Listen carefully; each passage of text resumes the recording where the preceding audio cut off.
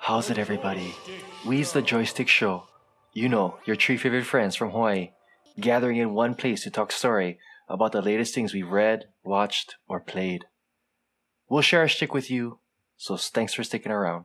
If you fancy what you hear, please like and subscribe on the platform you frequent, because it helps us out super a lot. Huh? I'm your co-host Drake. That's Brother Thomas. What up, what up? And Uncle Scott. Hold it. Welcome back to the Joystick Show. I'm talking pidgin right now because we were just talking pidgin offline, so it carries over. Huh? Bro, your pigeon was mean, but also sensual. I know, super sensual, like ASMR pigeons, huh? Yeah. Yeah, I feel like going 9-9 already. Yeah, I feel like going 9-9, huh? You like hearing my voice, supple, huh? Supple like one pigeon. It's like rainwater. Like... so, it's like rainwater, so... To transition, all the drops of rain turning into topics for this evening, huh? We're going to talk about the new teaser trailer for Frasier, which was, I believe, a 90s sitcom. Yeah, so I think it started in the 90s. Yeah. We're going to get into a little bit of the Rebel Moon trailer via Netflix. And we're going to do some reviews on the newest DC movie, Blue Beetle. Tom Bob's going to get into At Home with the Furies. We can talk about Elemental and also, obviously, Ahsoka. Pilot episode, season 1, episode 1 just came out. But let's get into that Frasier teaser trailer. There wasn't a lot of like action in that, but what did you guys think about that? I think it was cool. It was done in a very Frasier-esque way. If you watch Frasier, the old show, they had like an outline of like Seattle that would come out and spell out Frasier with the needle and stuff. And they used that to outline Frasier. And they had him re-singing the intro to the original show. But like it's him now. You can tell it in his voice and whatnot. But yeah, I thought it was a cool nod to what you watched before. And hopefully that's just to tell you like, we're going to keep it the same, maybe. Whatever you loved before, we're going to keep it going. I'm excited. I used to watch Frasier, so... Yeah, Frasier good. Yeah, I liked it. Man, I tried to watch Frasier, but I felt too dumb. Like, I felt like I didn't understand. I only understood his dad. Because his dad was like the normal guy. He didn't have like a massive vocabulary. Maybe now I can watch it. Probably not. But, I mean, I was too stupid to watch it back then. I didn't get it. I wanted to like it, but I just feel like it didn't. Yeah, it's like a high maka show to an extent. There's lots of like references that you're like, ooh, do I need to be like affluent to understand? Do I need a dictionary to understand that joke? I think that's why it was funny, because like Frasier, I guess in the show, like he's making good money and like he likes the finer things, and his brother was the same, and their mother raised him that way, but the dad was such like a dude, what the hell? Like, enjoy yourself. Like, stop being so stuck up. And most of the people around them in the show were like that. And it's like he's always trying to like surround himself in like elegance, and he's always like grounded by people like, you look dumb. Like, so that's what kind of made it funny, like the dad's comments or the dad's therapist's comments or the other people at the radio station or whatnot. There was a lot of real people around him and his like high pompous kind of lifestyle. Like that made it funny. Right on. Okay. Yeah. Now I get it. Now I'm in on the joke. Can watch them. Yep. Oh, every time, brother. Stefani. Yeah. Okay, so that raises a question before we move on: is what sitcom would you want to see updated, elevated, continued that hasn't been done yet? That hasn't been done yet. Damn it! I don't think you could do. I mean, I guess all the actors are alive. I don't know if you could do Seinfeld. Oh, still. Like, I think they've all moved past that. For sure. You know, they're happy with it. So let me think about more suggestions that we can't do. And then I'll pass it on to Scott in the meantime. I don't know. I'm trying to think of all the sitcoms I watched before. Ooh. Do you think they could do Third Rock from the Sun? Oh, shit. Yeah. Did they bring that back at one point? I think they did a reunion episode, but they didn't like bring it back. Okay. Yeah, dude, they could probably do that. New Third Rock from the Sun. Yeah. That's what I want. Okay. Third Rock from the Sun for sure. All I can think about is I know it's not a series, but imagine if they redid Brink. Imagine it was a series. Yeah, they could. Imagine if it was a series. If they did Brink as a series, fuck yeah. What? Soul Skaters? Soul Skaters for life, bro. You said Brink? Yeah. Oh, that's good. That's a good one. That'd I be a like good that. one. They could, because they did the Mighty Ducks TV show, and they brought back true, Coach. So they could bring back the dude who was in Brink, and he's like, now he's like the dad of these Soul Skaters or something. Oh, bring back all that. Wow. That'd be crazy. Just get Keenan from SNL. I know, yeah. Run it. He starts you know his what own they should SNL. do? Bring back Good Burger. Oh, wait, they are. They are, yeah. Yeah. Didn't that trailer drop? Yeah, I can't think of It did. I didn't really watch that whole thing. Wow. Talk about trailers. We did get another trailer for something we didn't all watch, which was Rebel Moon. Rebel Moon. What did you think about it, guys? Because Drake, you just watched it. I just watched it. The first 30 seconds, I was like, is this 300? Because there's a field of wheat. There's a person touching said wheat. And then it gets into like these wide shots where I'm feeling like, oh, is this like Dune?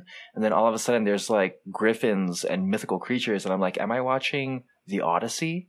And then there's a lot. I feel like you're watching a lot of different things. Yeah, it's a lot of movies. And there's like a woman with spider legs. And I was like, whoa, is this James and the Giant Peach? And so there's a lot of things I think that have been taken from. Well, there's like lightsabers. Yeah, there's lightsabers. Right? There's bombs. There's high and tight haircuts. There's military. And speaking of 300, there was a part in it where they totally did a Spartan kick. Yeah. So really? What's his name? Jaman Hunsu or something? Well, nailed it. Yeah. Okay. Or whatever, yeah. Why don't you try, Scott? Or whatever. Or whatever. I'm afraid to say anyone's name now. It will be clipped and live on the internet for eternity. I think that's what it is. But he plays the wizard in Shazam, and also one of the Kree in Guardians of the Galaxy. That guy is amazing. What was the UFC movie he did, or like the MMA movie? Never Back Down. Oh yeah. There you go. Yeah, which was the freaking name of the movie. Yeah. Don't back down. That's true. He's amazing. I love that dude. Anytime he's in it, he always brings it, and I always believe what he's doing. I hope he's a main character in Rebel Moon. Agreed. It's very Zack Snyder from what we've seen, right? Mm-hmm. Yeah, like the visuals look amazing. All those things. It's like he has like this little boy at heart that's like really good at making visuals. Because like you're saying, all the things you listed, I'm like, it's like he just picked like, oh, that's cool too. Let's figure out a way. Like I hope. Like I was watching the trailer and I'm like, of course it looks beautiful. It's not even what I'm worried about. I just hope this all makes sense. I'm seeing all these different things. I'm seeing a griffin, seeing a spider lady. I'm seeing lightsabers, and I'm like, it seems like a lot to fit into. And it is a part one, it says, but you know, Snyder, the script isn't always the strongest for his movies, and that's what I'm really worried about. But otherwise, it looks amazing. Yeah. I'm hoping it's not one big music video. Earlier, right? Yeah. I mean, definitely, man. The score with the visuals, yes, it always makes a great music video. But you're right. He recently came online somewhere and said like he would like to see the director's cut of Sucker Punch. I too would like to see it. I was not asking for his director's cut of the Justice League, but we got that anyway. And I just, to your point, hope it does make sense because he has some really great ideas. The fights are cool. The action's always great. But sometimes with his original stories, it doesn't always make sense to me. And I love Zack Snyder. I think he's an awesome person along with director, along with like a visionary. Like he has his own style. It's very Zack Snyder and you got to appreciate that. But just like I've heard that he's saying it's like Star Wars with like sex and murder. And it's like, okay, that's a high bar. Because like we got some good Star Wars this week. There better be nudity then if he's trying to go for that. Yes. It could be. Full frontal griffin nudity. So be ready for that. That's what I want to see. And Spider Lady. And Spider Cooch. No pants. No pants. But lots of silk thread. Hey-o. Hey. So Rebel Moon, To be determined. I really am hoping the best for it. It seems like Netflix is banking a lot on this movie, already announcing a part 2. So I hope it does well. They have firepower in terms of acting. Charlie Hunnam's in it. You said Ray Fisher's in it. Ray Fisher, who gives a shit about Ray Fisher? Sorry, but like, wow. But hopefully. Especially for that. Like, hopefully he does well in this movie, and maybe he can get more work. True. I mean, movies. I know he said he doesn't really care. Everybody in the Justice League, like at Warner Brothers. So, I mean, this is like his last shot for Hollywood, I would say. Anthony Hopkins is the only other large name in here. Everybody else is kind of like looks like he was narrating some of the trailer and stuff. So, but I mean, the cast is huge though. They got the villain from Ant-Man, Corey Stoll, Carrie Elwes, the Man in Tights. The Robin Hood Man in Tights. Oh, okay. That dude, he's in it. Oh, wow. There's like a lot of just like faces. You're like, oh, I've seen this dude. Oh, I've seen this lady. Oh, this is it.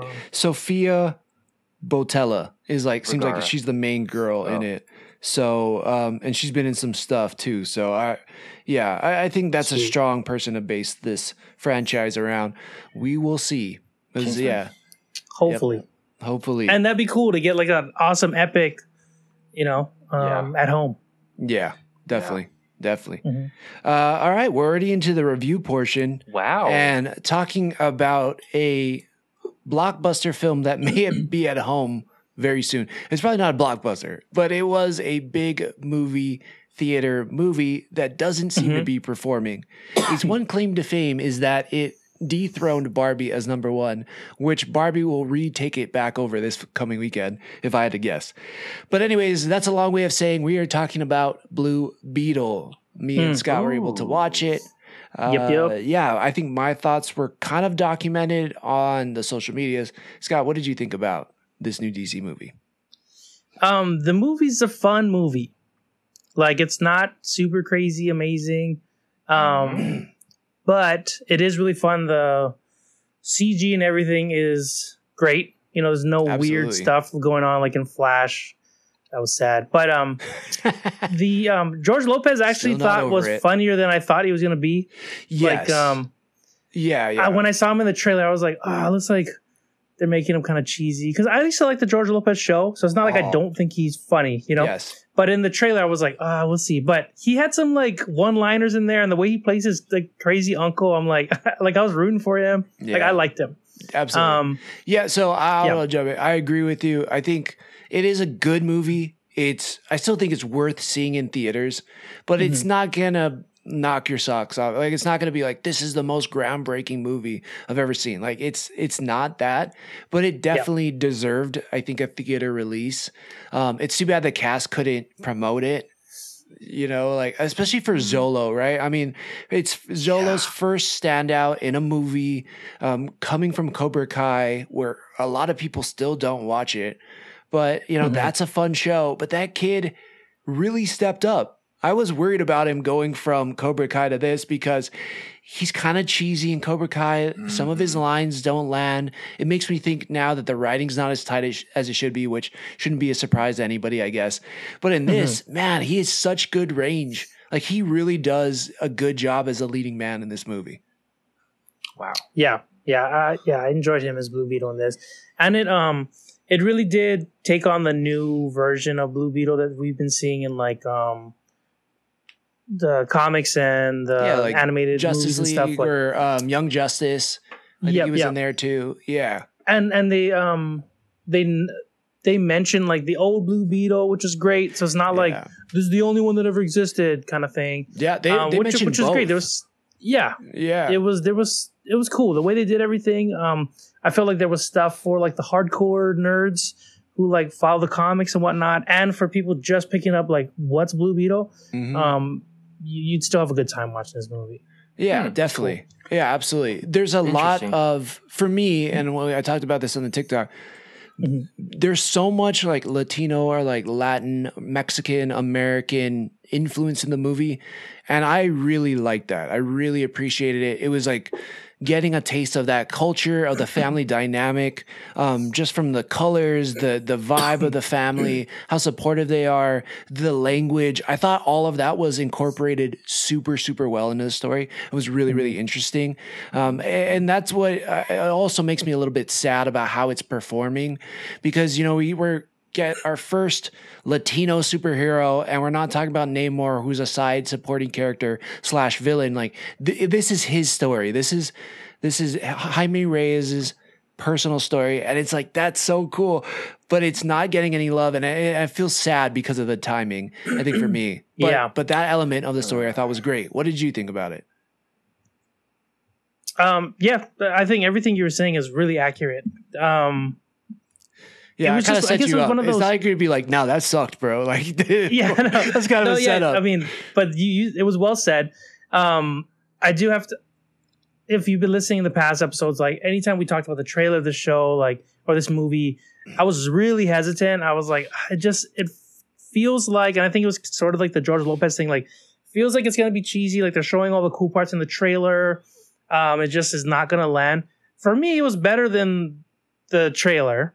Oh yeah, way better.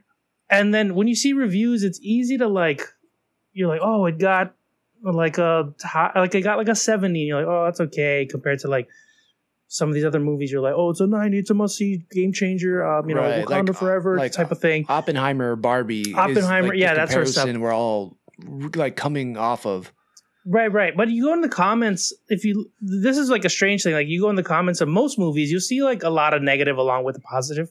But in this one, I saw like most positive. Like everyone's like, wow, it surprised me. Like it was actually good. I had fun. I don't know what this article was talking about. It was a good time. I took my family. It was great. Like it was just a lot of positive views. And I'm like, that's cool. Like it's kind of is a shame that it's not getting as much views in the theaters. It could be because they couldn't like go out and promote it. Maybe that was something. I think that definitely is affecting it for sure.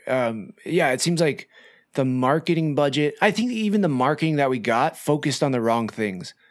Yeah. Like it was focusing on like, look at this cool new hero, when it should have been focusing on the heritage of the hero and you know, the path that it's going to lead to the future. But also like this is stuff the cast might have talked about in interviews and then they couldn't. You know, that's true. Yeah, but I think the marketing focused on way the wrong things. Also, this back in the day was supposed to be a Max streaming exclusive. Well, they decided to pivot because they thought there was more juice there. They turned it into a movie, put more money into it, turned it into a movie. But then also in that same decision within that realm, that's where that Batgirl got canceled. So like this got elevated to full blown movie. Batgirl got wiped away. And so this was kind of ebbing and flowing and changing.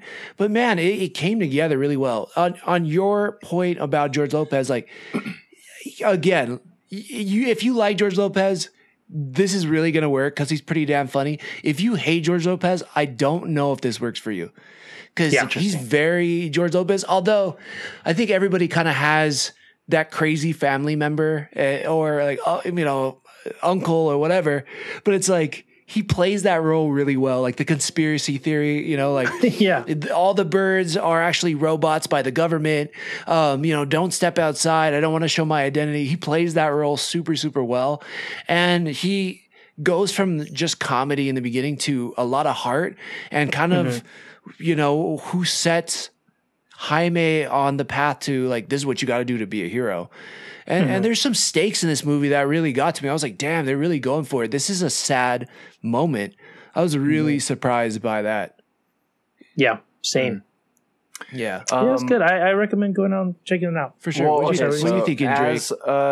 As a DC, let's say there's a DC comic book fan and they've watched the Blue Beetle in things like Justice League and the animated series, and they kind of seen that origin story, etc. Maybe they've read the comic books. In this particular movie, just like how The Flash kind of bringing everything together, aside from the fact of all the negative publicity it was getting, what would you hang your hat on is the best part of this rendition of Blue Beetle, whether it's the casting, the writing, the heritage, etc.? What would you hang your hat on that differentiates this from other DC movies? differentiate it from other DC movies? Okay, I can name 3. Go for it. Family dynamic, the genuine humor, and badass action that felt unique from DCU movies. Oh. So it felt like it's truly its own, and they used his abilities super well, and it feels like there's still so much room they could go. There's a very you could see this in the trailers, but he turns a suit, or he like makes a Buster sword, and the way he uses the Buster sword is sick. like Cloud does. Yeah, like it's very video game-esque, but still feels like it could work in the real world, and that is badass. The humor, it like worked for me. It's cute, like it's definitely something you could bring your family to, but if you have experience with Latin culture or like Mexican American culture, like that humor is going to work for you. And then the family dynamic in that same vein is really going to work as well, because, you know, Drake, we were both married to Mexican women, like understanding a little bit more of that culture. You get a taste of it. You get to, you know, the food, how people talk to each other. Yeah. You know, there's like a certain loudness and cadence, and not in a bad way. Dynamic. Yeah, but like just in a family dynamic way. And that's there, and it feels genuine.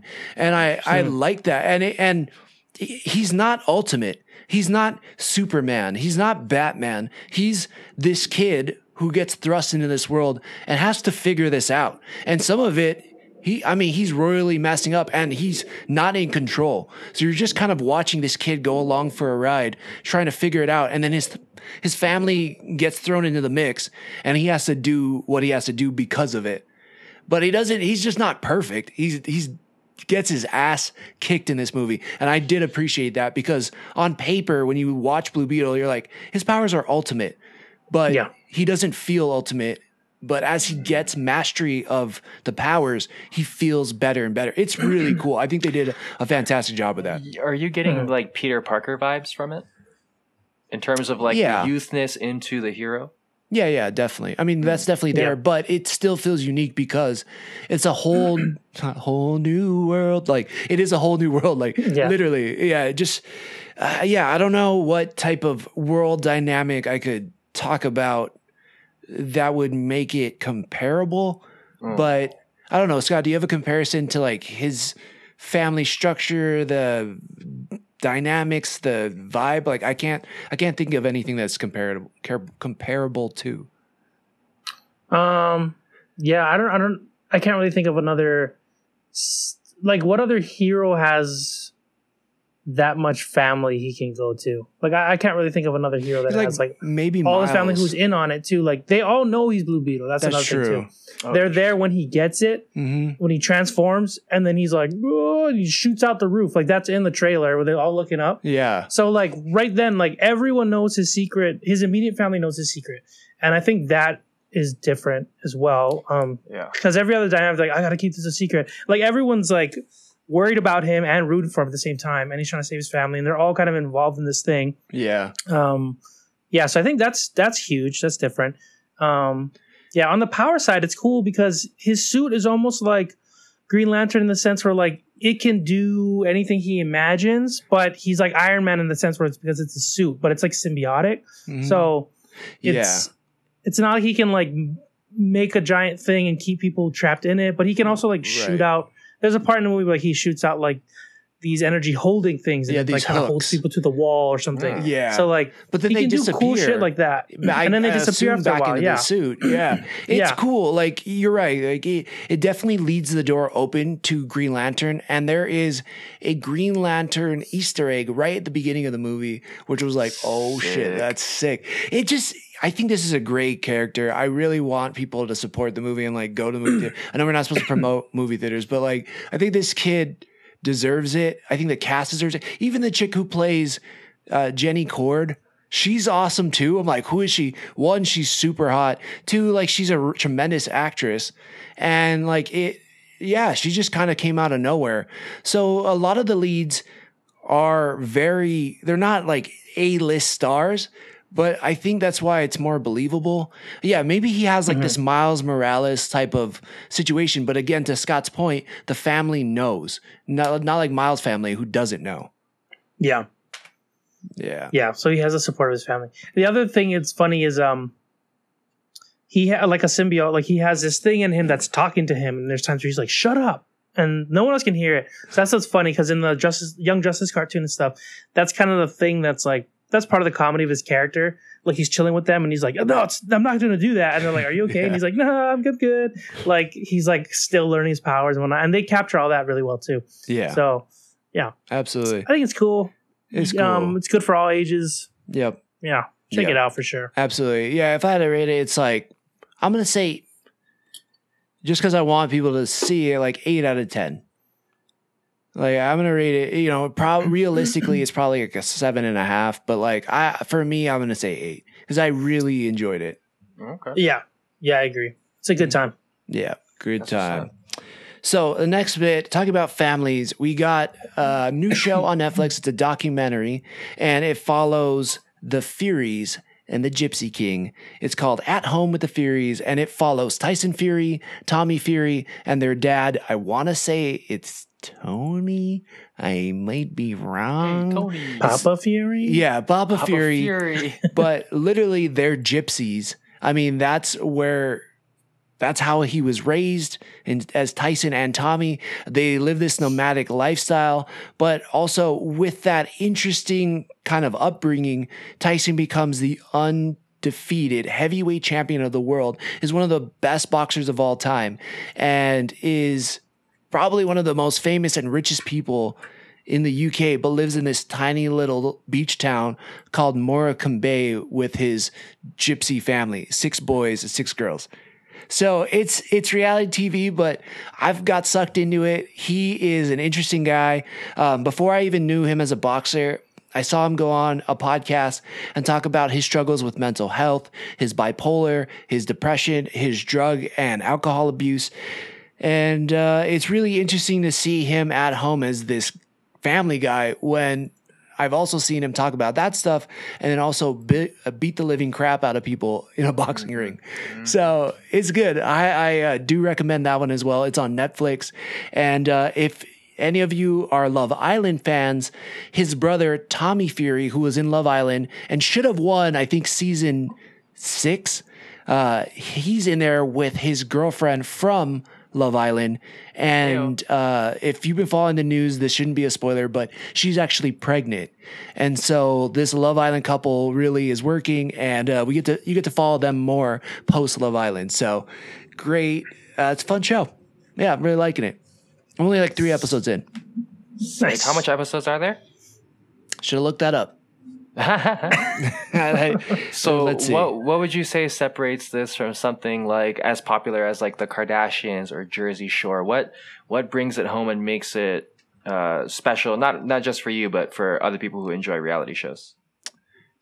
Good question. I think he's from the UK, so they have their own little accent and sayings. I'm like an automatic sucker for that. Yeah. They throw in like a British accent, like, and just, I don't know, it just does that type of dialogue. Like I'm on board with it. Instead of dialogue, like it's coming from a script, but this is literally just people talking to their family. But yeah, that part of it's good. And also like he really is trying to be a good family man.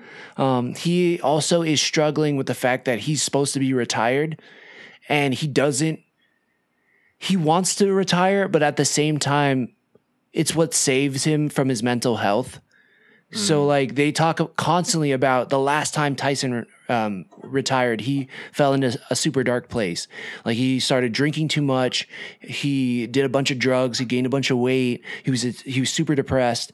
And so it's like, how does a guy who is aging out of a sport then retire when the sport was what was keeping him mentally together? And so there's that aspect, but like the surrounding family is great too. And his kids, like the wife is trying to keep them as normal as possible. And then also, if you know nothing about gypsy culture, which I don't know a lot, I do know that there's a big gypsy population, I think in Virginia, but it is, I'm just gonna say, like, to me, it's pretty wild. Like they do everything over the top, and it's almost like quinceañeras for every birthday party, and they overdo the makeup and the dresses, and like they live this over the top lifestyle. But then you expand that to this super wealthy guy, and then it's just everything's over the top. Plus, it can go big all the time. Yeah, exactly. And so he's larger than life himself. He's a character. Some of the things he says is just like, damn, yeah, he deserved to have his own reality TV show. But man, yeah, it's really fascinating following him and the whole family and how it all works. Oh, nice. That sounds pretty cool. Yeah. And we can watch it on Netflix. And you can see it on Netflix. In the midst of that, I didn't look up how many episodes, but I'm sure it's a good amount of episodes. I would say 6 or more. I don't know. At least 2. Yeah. So, check it out. Let us know what you think. Do it. The next thing is we're going into a Pixar movie. I should say it's more of our Disney segment because we're going from Disney to Disney. But it's a movie that I talked about, I want to say like maybe last month or something like that. But it's been it kind of kept up momentum in theaters, which is surprising because normally movies kind of drop off. But this thing has been keeping pace. And I think it was projected to lose a bunch of money. Now it's projected to make some money. And it is one of Pixar's newest, called Elemental. You just watched it, Scott. What do you think about Elemental? Yeah, Elemental... This was one, like, I'm like, I usually always look forward to Pixar movies. This one, it looked cool. I was like, maybe I can wait till it comes out digitally. So I did. It's available to rent now. Went ahead, checked it out.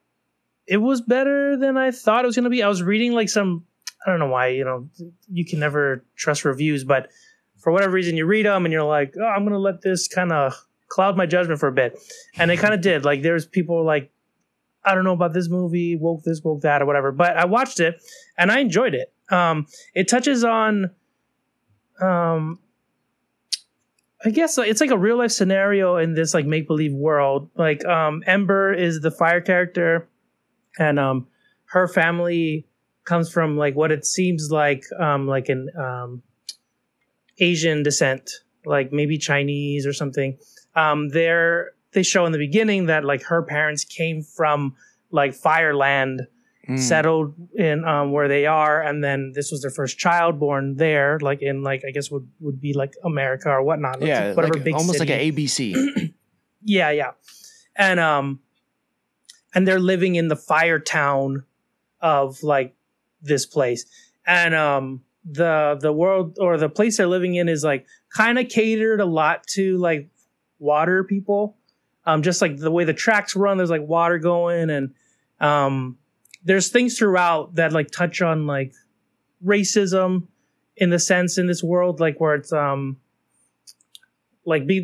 there's a part where she wants to see this thing as a kid, and like because she's a fire type, there's like danger of maybe them burning something, so they're like no fires allowed, and this is something she experienced growing up. So like there's these touches on things that I guess everyone can relate to, like there's like racism that we deal with, Yeah, whether it's like on purpose or like it just that's how it's set up. Like the system is set up this way, and it's like unknowingly racist, right? Like it's like you were saying, like she's a fire person, and like it's a full water track. Like how does she ride that train without like possibly getting washed out?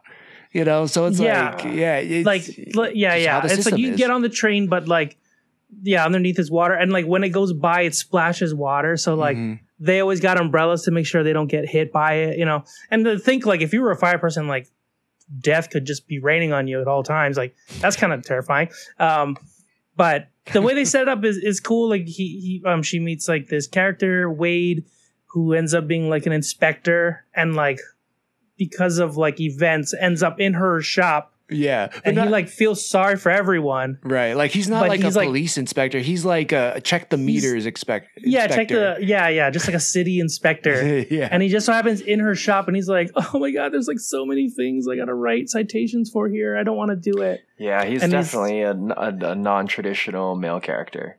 Yeah, yeah. And in the beginning, I hate this guy because he's like, I got to turn it in. And she's like, dude, like, if you turn this in, they're going to close down my shop. And he's like, I got to do it. I'm sorry. And it turns to this chase scene. And I'm like, what a piece of shit. Like, fuck this guy. And then, but of course, they needed something to turn into like the movie being about how to fix this situation. And he ends up on her side. And then you end up like really liking these two characters together. You get to meet both of their families and how like their parents see their other, friend or whatnot. And it's a cool movie. Like, and they make, they do some really cool things with the characters they have. Like there's a part in it where she makes like an air balloon real quick because she's like a fire type person. So they stand on a thing. She puts a big cloth over and she heats up and they start flying. Like a lot of really creative things that you could only do in this type of world. She can like weld metal using her heat. Yeah, she can blow glass. Yeah, and they touch on that. It's like there's that aspect of she's expected to take over the family's business, but she's actually really talented at like blowing glass, and she just sees it as it's just a thing I do. And they're like, they touch on in the movie like people appreciating art, and they're like, you have like a really good talent here. You should do something with it. But she's torn between like having to take over her family business and what her family might think of her and all that stuff. But yeah, overall, really good movie and a lot more feels than I thought it was gonna have. Like, it was good. Yeah. It was really good. It had the amount of feels that I thought it would have. I mean, Pixar does a good job of just like making you feel something from a damn cartoon. And I love the world that they created because it was so creative and unique. It was like, okay, you got your 4 elements, right? We got wind, water, earth, blah, blah, blah, right? And it just... yeah, it worked really well, and that relationship really does grow on you, and you end up rooting for them. Like, you really do. Yeah. You're like, oh, okay, yeah, I want this to work. And, I think that the symbolism was subdued. It wasn't, like, in your face, like, this.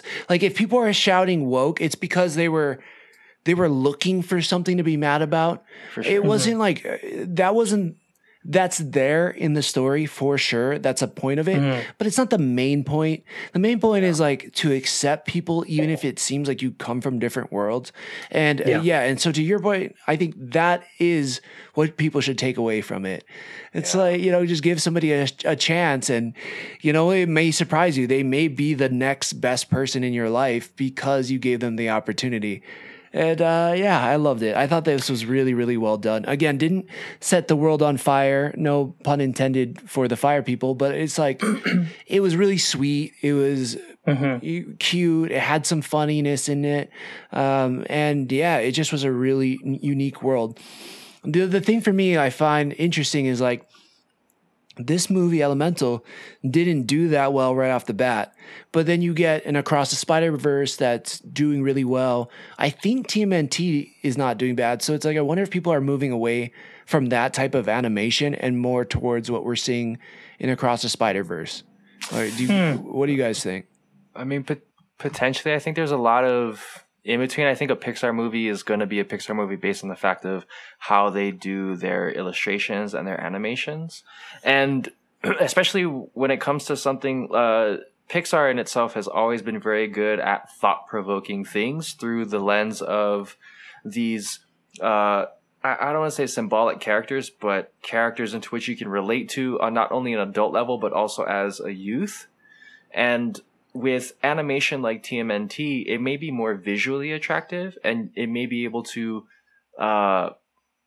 relate to maybe more youthful individuals or individuals that are fans of. But I don't know that the art style in itself, to a degree, lends itself to the already established relationship we have with Pixar based on the consistency into which they've done their illustrations.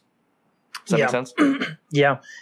Also, this movie is like a property that is you just found out about maybe a year ago, and then you're seeing the movie, versus like Ninja Turtles and Spider-Man is something you are familiar with and usually has a good track record. And especially Into the Spider-Verse 2, if you already liked the first one, you're watching the second one. And then TMNT, like, if you're either fans like us who like grew up with it, or you're like little kids who just like action things, like you're gonna like this movie. Like, and you've heard of Ninja Turtles. what this movie Elemental has is like mainly the Pixar name and Disney. True. And I think with I don't know, like it's unfortunate how much the internet has like how much of a push it has in some ways on like parents, I guess, because it seems like all you need is one comment going like they're trying to make our kids gay or something ridiculous like that, and then they're like, oh well, I best to just stay away from this for now, maybe catch it when it streams, or Right. like it's like less enticing to go and watch it in theaters or what have you. But yeah, I mean, I enjoy Pixar, and I didn't think, and there was nothing in this movie that's pushing anything down your throat. So like, relax, internet. It was a cool movie. They did a lot of cool stuff. It was really creative. Check it out. It's good. I think us growing up in Hawaii, where it's just culturally diverse and much different than kind of the polarity of the mainland, how the mainland can be. A lot of like all of those things we like grew up with. Everybody's a different ethnicity, and so to differentiate yourself, you have to kind of like, oh, how do I get along with this person? Oh, well, they happen to be a certain ethnicity, and what I know about this, and what can I learn, and what do I already know, and how can that blend and mesh, and also taking into account like the individuality of that, but also being the group that is Hawaii. Because wherever we go, when we meet other Hawaii people, we automatically feel that connection with multiple different ethnicities versus like if you're Mexican from Mexico and you meet other Mexicans who speak Spanish as well too, that's that connection. So I think there is some sort of like tribalism to a degree, especially with these movies coming out that are giving us thought-provoking things amidst all of the I guess like the culture wars that are happening within the US. But I think Joe Rogan, how he talked about Barbie, it's like it's a movie.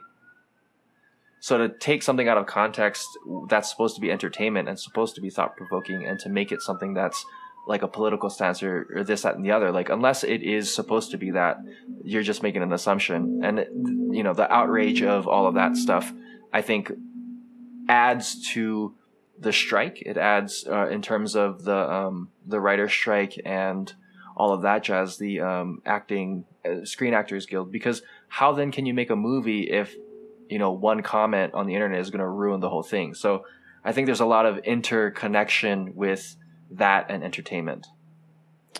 Like, you mean that people are trying to push an agenda, or they're not, or they're just trying to tell a good story? Like, for example, if you're writing a story or acting, aside from the fact of they're not getting paid or the bad treatment, it's your artistic values then start to not depreciate but become secondary towards what the public is narrating. Yeah, so like public opinion, you're saying, is more important than what these people are trying to create? Or the public opinion is now hindering these artists to be able to create their art. Yeah. Because there's so much boundaries. I would agree with you on that. Yeah, it definitely feels like, because I mean, a case in point, Blue Beetle. Like, why? Because people think it's not gonna be a part of the new DCU, or is it? Just I don't know if it's like a heritage thing or tied to like a culture or ethnicity.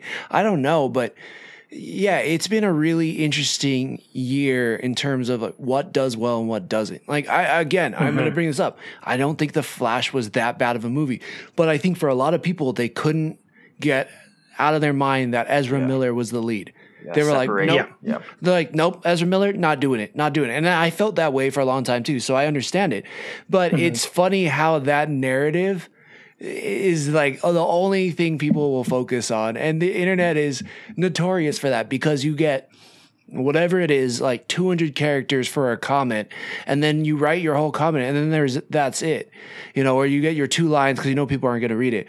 But I appreciate you bringing this up because I think our world is way more complex than two lines to describe a movie or a show or an episode that doesn't encapsulate everything. And that's why I'm happy we get to do this and jump on a podcast and talk about it because listen, there's like we've already talked about Blue Beetle, not the best movie in the world, but it's still worth seeing. And Elemental may not be the best movie in the world, but like, yeah, if you have kids and you want to entertain them and you want to see something unique, then fucking show them Elemental because it's perfect. But there's just, don't limit yourselves too much because of a few things you read. And I think, and hopefully I think this podcast allows people to open their mind a little bit. Drake. The contradiction is just interesting because we live in a world now that preaches acceptance and nuance and individualism, and yet to not be able to take art at face value, right? To be like, oh, this is nuanced and I accept it for what it is and not necessarily add more to it than, it's interpretation is obviously going to be different per person, but like this person's creating art, regardless of how you quote unquote feel about it. Should you be, polarized about it to be like, oh, it's super bad or it's super good based on whatever is popular in the culture right now? Like, right. Again, it's there's sexist, nuance. it's racist. It's just too much. It can be. I think it can be sometimes, for sure. It can be. But yeah, I want to encourage this as much as possible. Like, if something's good, go in with your own mind, your own thoughts, and really judge it for that. Don't read a couple things online from one person you kind of like his views and then take that verbatim.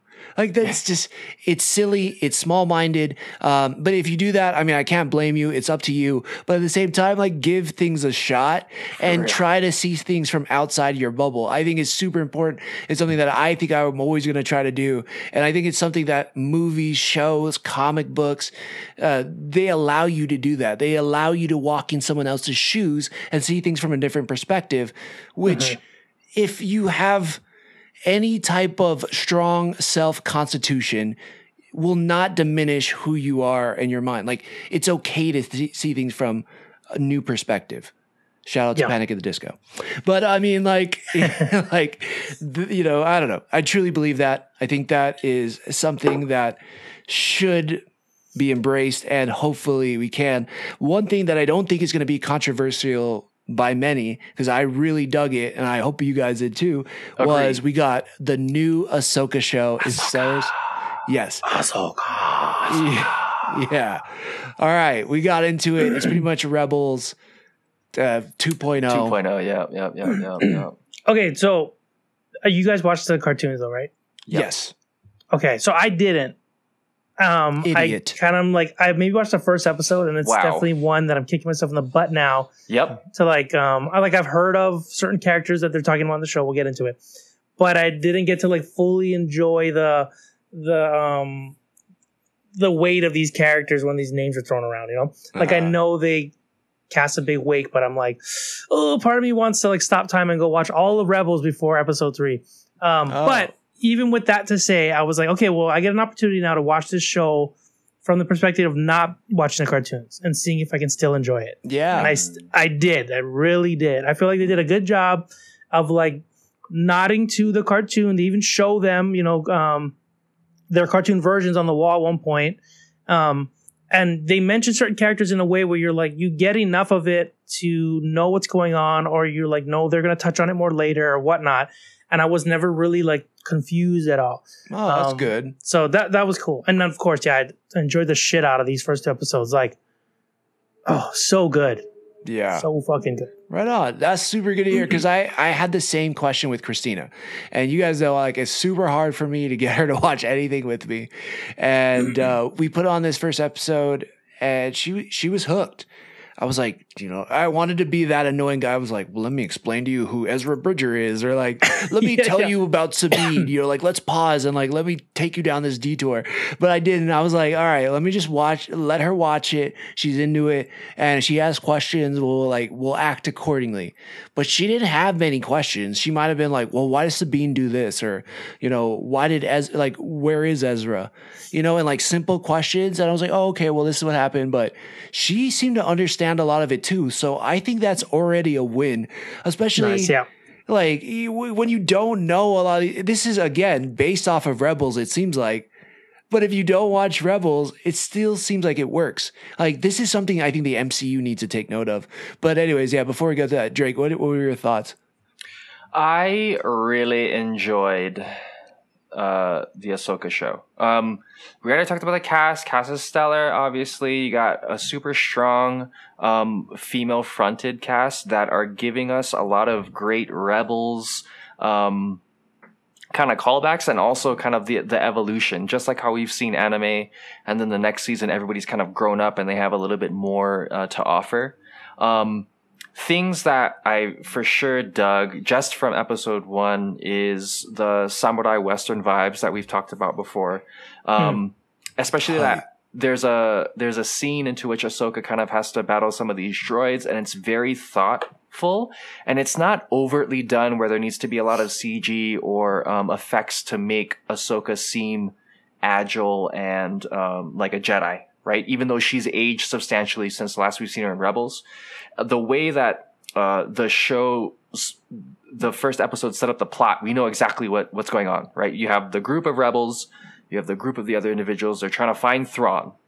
And then that's kind of what's moving everything forward. Things happen, things ensue. Right, like, but it's a simple goal. Like, we got to get to Thrawn first. So now that we know that, all the other stuff that surround it, much like how the first season of The Mandalorian did, is now we can kind of see like the world building that they've created, which is super awesome. And one thing that I really enjoyed about episode 1 was like the editing and the blocking and the direction of everything. It was so intentional.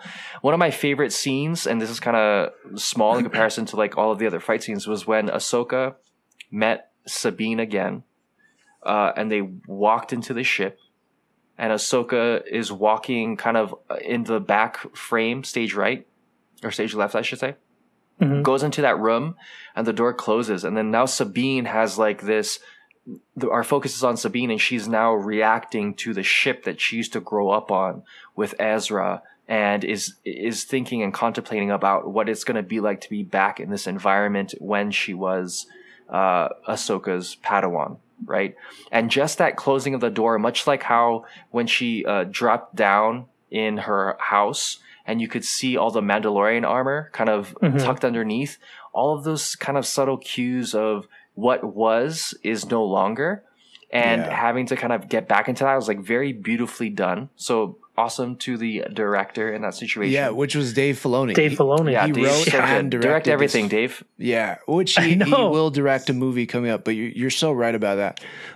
Obviously, the action in it was incredible. You're so right. Like, it was done very smart. Like, it was almost practical. 5 droids surround her, and then they basically cut holes and eliminate a few of them so she can take down the rest. So it's easier. There's less of like, it's not 5-on-1, it's 3-on-1 or 2-on-1. So smart. But there's a scene in this, and some people said this episode was slow. I didn't find that at all. I found there was nuggets of information in every scene that made it interesting. But one in particular that was slow, but I loved, was when when Sabine got the star map and she goes back to the observation tower and she's looking at the hologram map. And she's like, okay, eliminate the faces, like turn this, do this. And then the light bulb goes off and she's like, oh, I get it. I have to like do this and turn the key a little bit. And you can see they just allow Sabine to really, what's her name? Natasha Leo Bordoza. Yep. Bordizo. She's sick. Like, so one good. Dream crush, new internet crush for sure. Yeah. But then she like was really good. And I haven't seen her in too much before this, but she gets to act. And I dig this choice because that scene kind of sold it for me. Yeah, I agree. I like them being able to have the characters sit in the scene, and like it like draws you in, at least for me. Like, it draws me in and then lets me like be there with the characters. There were parts of this that kind of reminded me of like, it was shot like an A24 film. Yeah. Like, where it's like not much music going on. You're like, you have time to even watch the wind blow and see things move. Like when the droids show up, it was cool. Like how like they stood there, but it was kind of creepy like, and then their capes are kind of blowing. It gives you a beat to like really take in like, okay, how are we gonna do this? Right. Yeah, how she can even get to the out point of this where situation. like how she does her, like it was so cool. Even just we watched in the trailers, but how she shoots her lightsaber to the ground and then like aggressively like rotates it around, like everything was just like no wasted time. Not like the movies was like we gotta slowly break this, like Phantom Menace. Yeah, or maybe that door was way stronger. I don't know, but still, like the way everything was just like done so purposely and like. Just everyone was, I don't know, it was so cool. Even like the fight scene with the droid up in the rooftop, she takes one out, and then when Ahsoka comes back and then is waiting, and then it tries to come from the top, and she's like, I knew you're there. Like, she's just so badass the way they make her, and like the way, I don't know, it's like they put extra love into the CG too, where it looked like realistic. Definitely. Yeah, it was just shot so good. Even the scenes with what's his name, Balin and so we gotta talk about Balin Skull and Shin Hati. Yeah, well. Like even just like them, it seems like even the tinge of the tint on the film is just a little different too. It's a little darker, like they're putting like, almost like a filter over the film in their scenes, so it feels a little bit more like ominous and mysterious and grittier. Dark Jedi. Yeah, it's cool. It is really cool. You talked about great scenes. I love one in particular. So when Shin Hati is told to go after Sabine Wren, there's a part where a droid, like an orb droid, flies back to her, and it reminds me so much of the scene of Darth Maul where that same orb came in, and I was like, damn, that's just good. It's like calling back on things we know as Star Wars fans, and I think that's the thing. This is tying into something new, but still feels so original. Like, it still feels like the classics, and only Dave Filoni, I think, could do that, because he's somebody who's sat down and talked with George Lucas and studied every little detail of the film, but then was like, I have new stories to tell and new characters. So man, he was the right choice to do this. It's so exciting. What do we think, what do we think about Shin Hati and Balin Skull and the late, great Ray Stevenson? Because one, I think he was amazing, and two, it's just so sad that I don't know what happens to his character in the season, but if he's supposed to be alive at the end of the season, it really makes me sad that we're not getting him back for season 2. Yeah. They really brought a presence to so in the scene into which they board the ship and they're masquerading as Jedi, OG Jedi, and then there's questioning from the captain of said ship. That's when you kind of get that really big shift, but a shift into which you felt the inertia of, right? You know they're not good guys. You know they're Jedis. We've never really seen quote unquote dark Jedis in the IP as much as, for example, like the Inquisitors. They're not necessarily dark Jedis as much as they are Inquisitors, because they don't have that Jedi background as strong as Ray Stevenson and Ivana Sanko. So to have them kind of automatically have that Jedi kind of mentality, but use it for their own avarice, essentially, like an orange lantern ring. To see that kind of like shifted, I don't know that you could have found actors that are better at it. I think the looks that they have, the voice, how they carry, how they work well together, I think all of those things, casting wise and writing wise, kind of sold it for me. Especially like Ivana's like angular face, it just seems more menacing. It's a good face, but she's good. Yeah, she definitely, to me too, feels more evil than he does. Like, he feels like he is a fallen Jedi where he believed in the Order, he was a good Jedi, Order 66 happened, she's like and malice. and he found this girl who has powers, and he's like, you're going to be my Padawan. But it feels like she's willing to go more dark than he is. And I it doesn't feel like they're Sith. We know they're not Jedi. So what are they? Like, are they dark Jedi? Are there something that we haven't heard of yet? That, maybe some of the remaining Jedi or Force users in the galaxy turned to this other faction when, the Jedi were slaughtered. I don't know, but it's cool. Like, it feels like they just feel unique.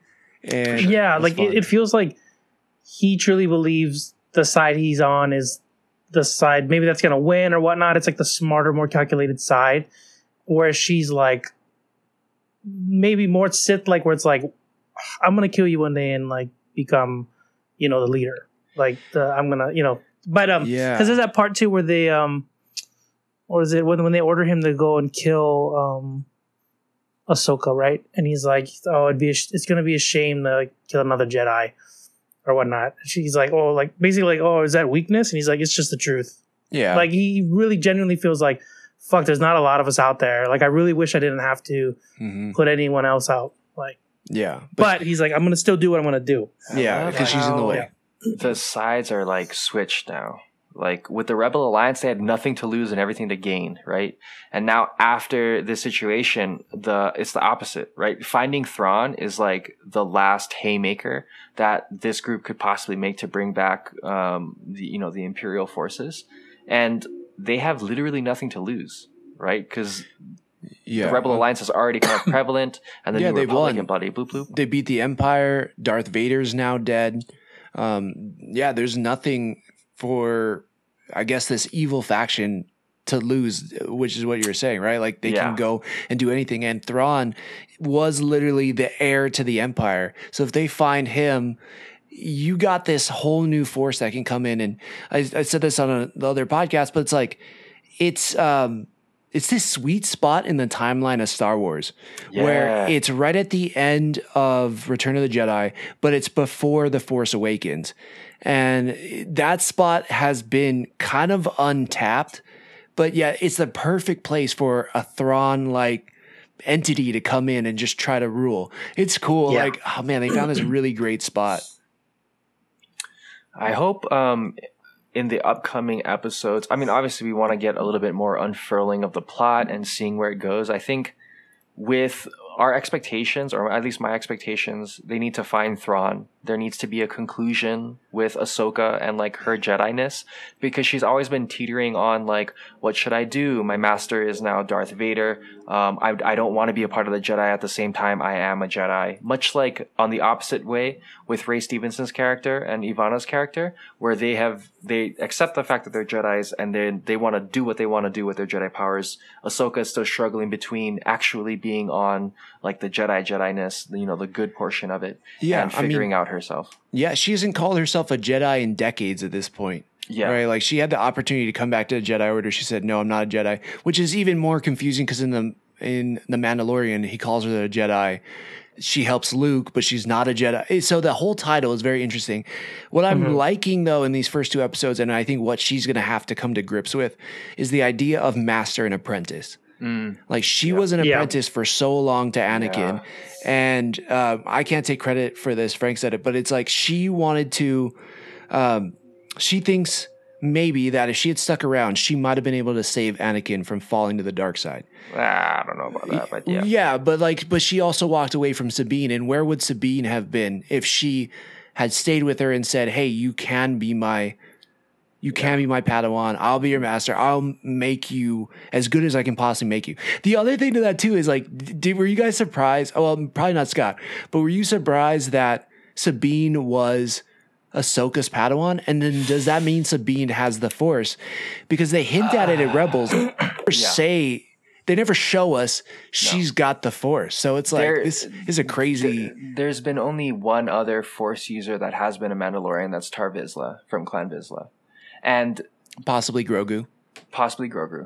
But in terms of just like being a Mandalorian from Mandalore, if they're going in this direction, because obviously it's going to be tough to bring back Tar Vizsla, because who doesn't want to see the Mandalorian be a Jedi? So I think this is kind of like their shift, because traditionally the Mandalorians don't necessarily approve of the ways of the Jedi, because they think that their power in themselves should supersede using the mythical Force. That, and also like they always believe they're stronger together, where Jedi believe they're stronger without attachment. Yeah.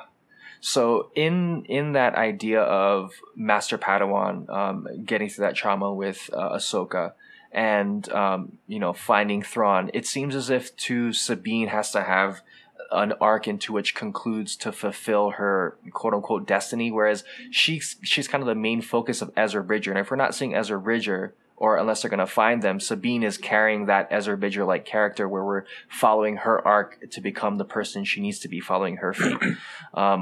So hopefully that is the case, because it would be sick to see a Mandalorian with Force abilities.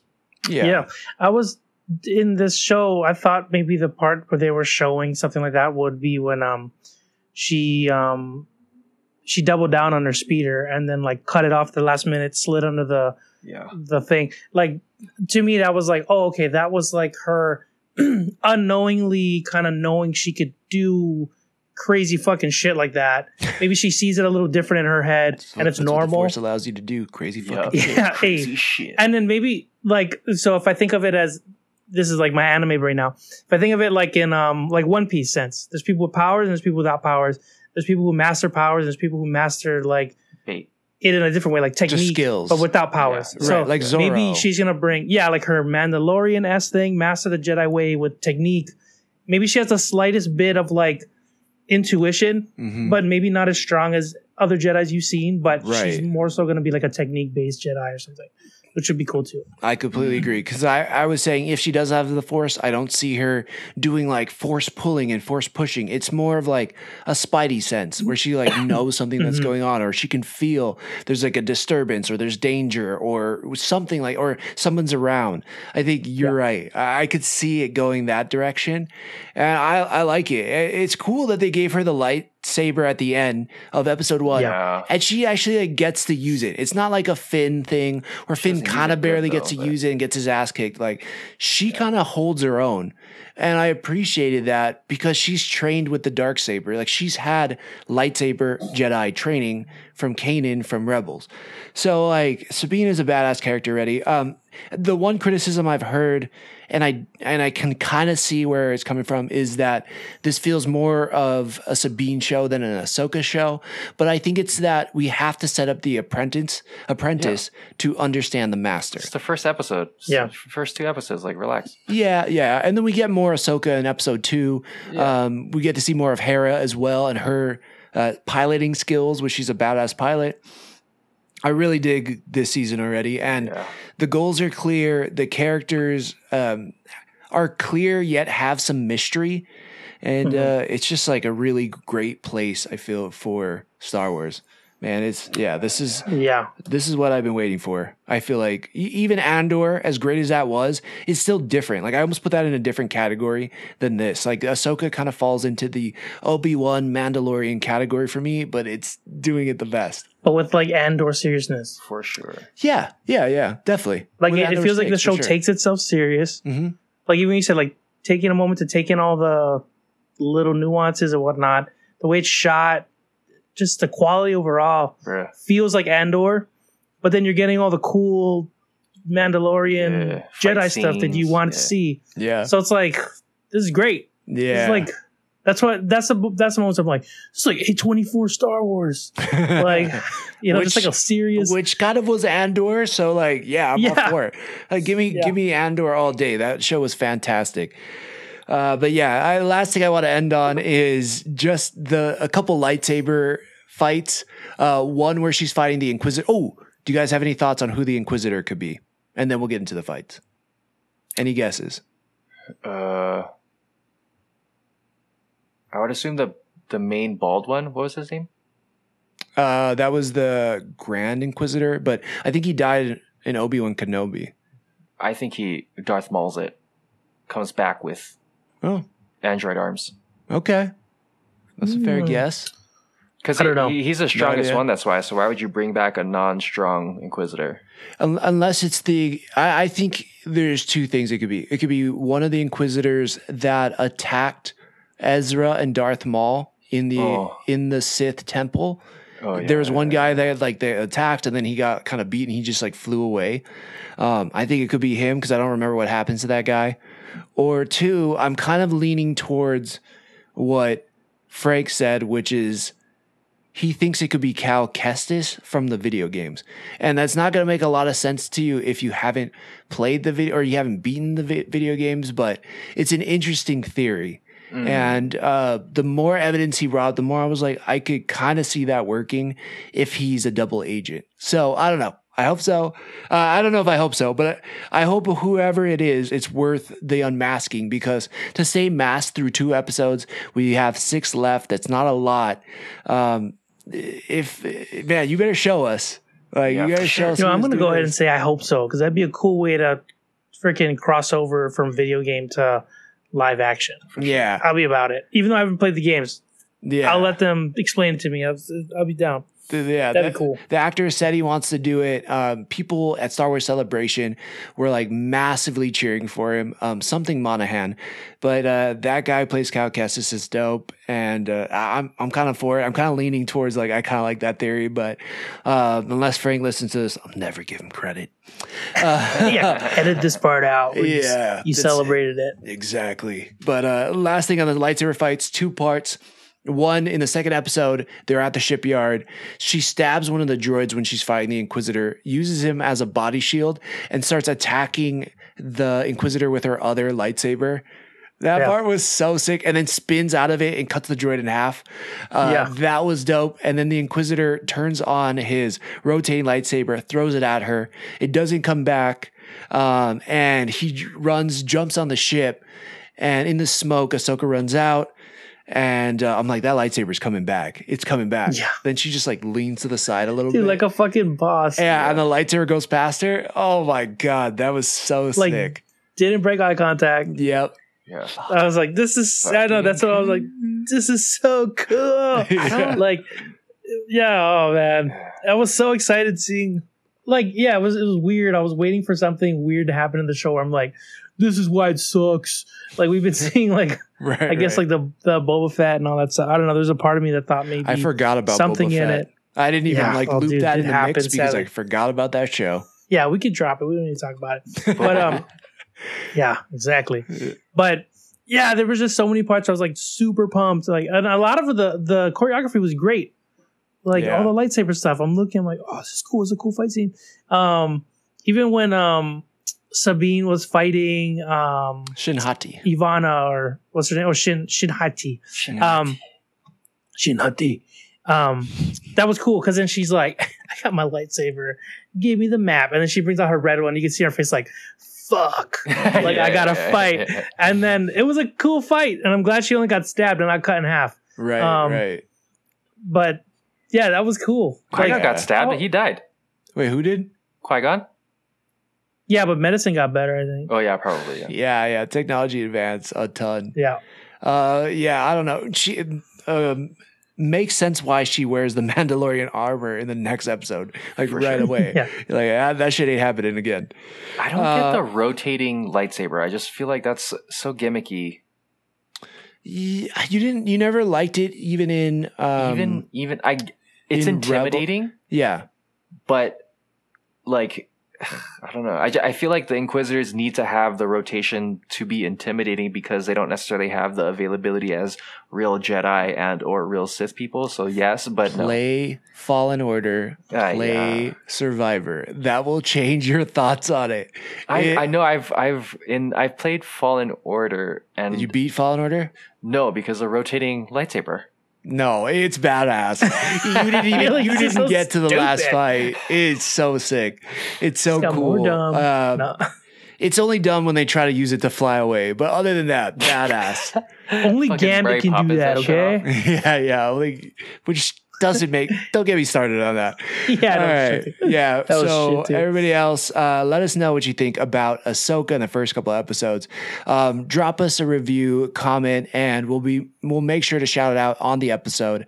I'm going to be in surgery again coming up here very shortly. So I'm probably not going to be in the podcast for at least the next month. Drake and Scott will be taking over and you'll be in good hands with that. And then we're still thinking about and pray for and trying to help all the people on Maui. Just because the news isn't reporting it as much doesn't mean it's over. A lot of people are still trying to figure out how to go on with life since it was uprooted, or family members that have passed away, or businesses lost, or homes that were lost. All of that is still super sad. So if you can help support in any way, we'll make sure to add those foundations in the comments or follow us on social media. We have those constantly being posted as well. And yeah, that's kind of it for this week. Scott, if you want, or if you can, and you should, and do it, give us the final words. Thanks for tuning in, and thanks for sticking it with us. Oh yeah, nailed it. The Joystick Show.